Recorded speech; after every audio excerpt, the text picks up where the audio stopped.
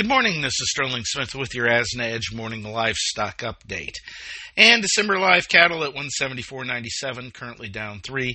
February lives 175.80, that's down 28. April lives at 178.12, down 10.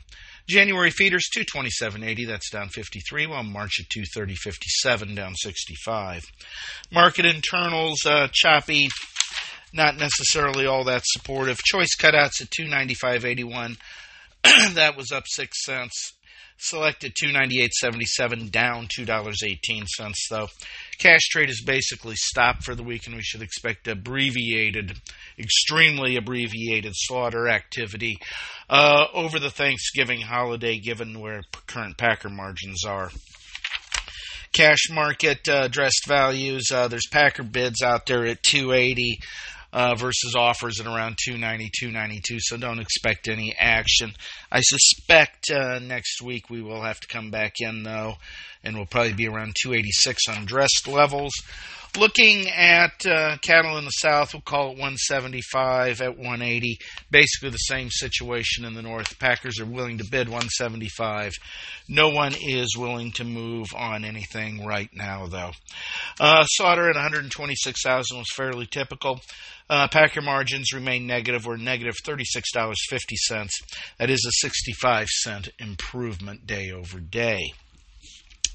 Looking at the hog market, we're not seeing the follow-through selling after yesterday's little debacle. We saw December hogs at 68.42, currently up 25. February hogs at 72.52, up 20. April hogs 79.30, up 68. Carcass values at 85.21 are down 88 cents. Bellies at 99.57, up 67 cents. But this is the first time in quite a while we've seen 2 days in a row below $1 a pound levels. Hams lower, 79.69, down 141. Cash is back to 61.03. That's down $6.19. It appears whatever aberration we got from a day or two before was in fact just an aberration, and we're continuing to see cash prices under pressure, and that will create some struggles for the futures market. Lean hog index at 74.53. That was up a penny. Slaughter typical 486,000. Chinese prices were seen at $1.01 a pound, and those are steady. There will be no markets on Thursday. There will be limited abbreviated sessions on Friday. There will be no podcasts or DMOs on Thursday and Friday. The COT reports will be put out on Monday. This is Sterling Smith from chilly but sunny Omaha, Nebraska, wishing everybody a great day and a happy Thanksgiving. Thank you for listening to today's Livestock Markets Brief.